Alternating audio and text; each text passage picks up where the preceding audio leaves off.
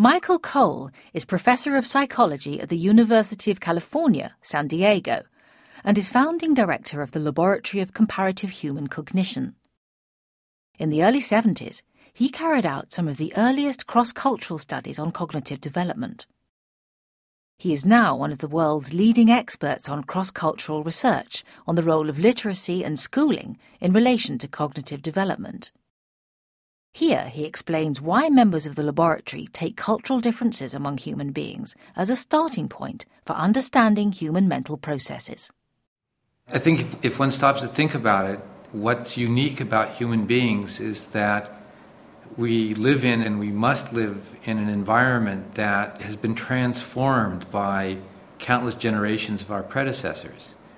So that if you just sit and look around you right now, think about how many things that you can see which weren't either directly made by somebody else at a prior time or which haven't been changed in some way because of human activity. And even if you look out the window, at least in Southern California where I live, the color of the sky has been transformed by the automobile fumes that are there. The trees are not the trees that ordinarily would grow there. Certainly the tables that we write on and the chairs that we sit on, none of these things are natural objects. And human beings as a species have as their sort of fundamental characteristic that they have to and they can take advantage of all of the work that's been done all the way back to the people living in the caves in Lascaux, and as far back as you go, these things accumulate not in our germ cells in our body as natural things, but rather as changes in the environment. And those accumulated changes in the environment that all of us experience when we're born, in fact, in some sense, even before we're born, that's what I mean by culture. And if we're to think about human development, then we have to think about what's special about human development versus the development of hamsters or chimpanzees or something. And it has to do with the cultural environment and the way we interact with the world through that cultural environment. So, from what Professor Cole is saying, it seems that the cultural environment influences individual development right from infancy. What example can he give? One of my favorite ones is just thinking about the process of what we mean by when a child is born, of getting the child on a schedule. And we tend to think of that as just a completely natural thing, but in fact, the way in which we get a child on a schedule, what food the child eats, what time the child eats, what time the child sleeps, where the child sleeps, with whom the child sleeps, all of those things are conditioned by the history of the group that we grow up in. So if you're a child growing up in Birmingham, in England, it's probably the case that your father and perhaps your mother both go to work at a particular time, and you have to go to sleep at a particular time because you need a certain amount of sleep, and so you'll be on a very rigid schedule. Whereas if you were to grow up in a small West African village, your mother probably carries you around on her back for 6 months, a year and a half. You sleep a lot of the day. You're with her. You eat when you want to eat, and she stops her work and she feeds you. And then you're left with your siblings for a while, and they'll sort of take care of you. And the whole issue of scheduling is just entirely different. And it has a real impact on children's experience. Studies have shown that if you look at the longest sleep periods that children in the United States or England experience, within the first 3 or 4 months, the longest sleep episodes get to be approximately 7 or 8 or 9 hours. In West Africa, the longest sleep episodes are likely to be 3 hours, and it takes a long time before the child gets to have longer sleep episodes. And probably they're much more flexible about when they sleep and when they're awake just for the rest of their lives. As with all things cultural, there's certain universal features of the way culture works, but in every sort of cultural historical condition, in fact, very often in different families, the way those universal things are worked out will be quite specific. So what can be learned from doing cross-cultural studies? There's an expression in American English, I assume it's in British English as well, that very often the way in which we do things becomes second nature. And by saying it becomes second nature, it means that we simply stop noticing them.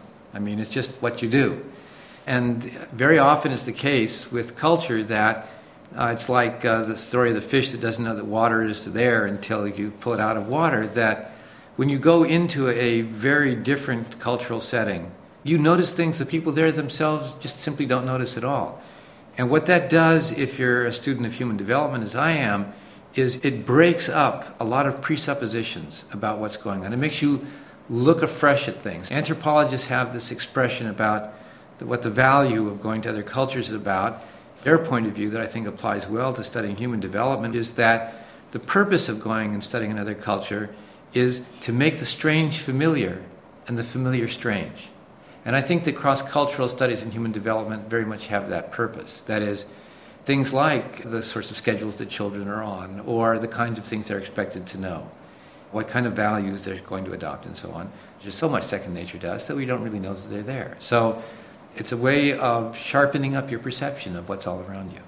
What might cross-cultural studies reveal about schooling, which is so much part of Western experience? It's an amazing thing about the study of child development in Western Europe and in the United States that for many, many years, psychologists have realized that somewhere between the ages of 5 and 7, people notice there seems to be something, a sort of stage-like change in the way children think. And for a long time, that was thought to be simply a universal characteristic of children.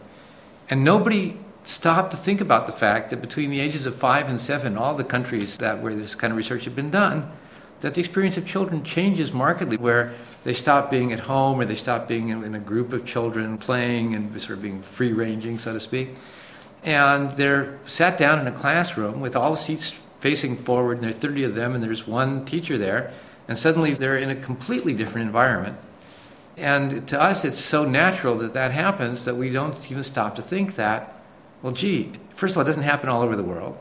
And second of all, in England, the United States, and so on, it's a very new experience. It's only 100, 150 years that that's been a normal thing to do. And if you go back and study historically, you'll find that actually formal schooling that we just completely take for granted, that for 12 years of your life or something you spend in this classroom, and people take so much of it for granted that they can't think about it with respect to how children develop. So how does that taking for granted impact on our understanding of the significance of schooling to development? A couple of times a year I find stories that lament the growth of illiteracy in the world, and the number of literates in the world is growing, and that lack of literacy is like a cause of poverty. And that always surprises me when I encounter it, because it's certainly the case that what schooling does is it increases the toolkit of ways in which we can deal with the world. But the idea that people who haven't been to school are in some sense generally less intelligent than people that have been to school, it's sort of a conceit of people who have been through schooling, and they just assume that, of course, they're more intelligent than other people. It's very striking to begin to understand that, yes, you gain something through schooling, but you lose something through schooling as well. And it seems to be that in the modern world, the more we use technology, the more the use of literacy and numeracy and variety of high-tech kinds of capabilities are economically and socially important. So we'd like our children to do well and to have more of it. And it's clear that there's a lot of power associated with that, and with the power comes wealth. So people strive for it. But at the same time, there's this tendency to sort of totalize it. This is the only natural way to be in the world. And in fact, it's not the only natural way to be in the world. And in the long run, it may be a very dangerous way to be in the world, because that high-tech society comes along with very high-level uses of fossil fuels, with atomic energy, with modern nuclear war, and with a variety of practices which could, in fact, end up annihilating the human race. What we want, I think, is to try and strike some kind of a balance, a way of life that we could have in the world where we don't have to annihilate each other, where we don't eat the environment alive, and hopefully we can sort of turn schooling and scientific knowledge, turn it or control it so that it doesn't let the genie out of the bottle, it doesn't come and destroy us.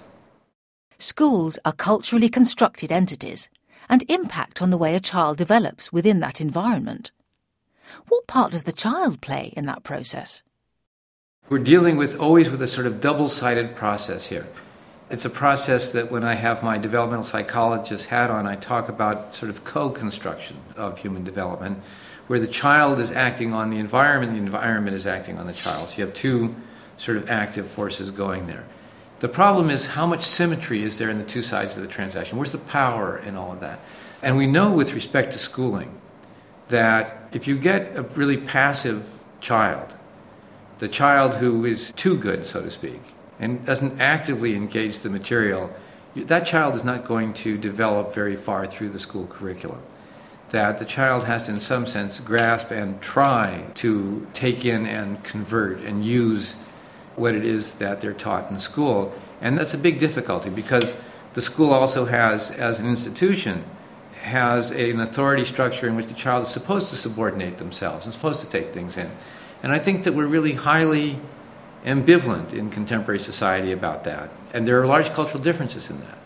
And within countries, we have different philosophies. So within the UK and the United States, we talk about child-centered education. At the same time, within these countries, we have the notion of sort of traditional education, which is much more trying to transmit culture rather than trying to arrange for the child to reinvent culture. Children are going to reinvent culture willy-nilly. They may, for parts of the time, for example, in a math classroom, take a passive role and try and take everything in, but that will lead to grief in the long run. And trying to find the right balance between sort of order and authority on the one hand and the activity of the child on the other, well, that's something every teacher and every class and every school has to deal with in terms of its own community and what its own community values are. From the Open University. For more information, go to www.open.ac.uk/use.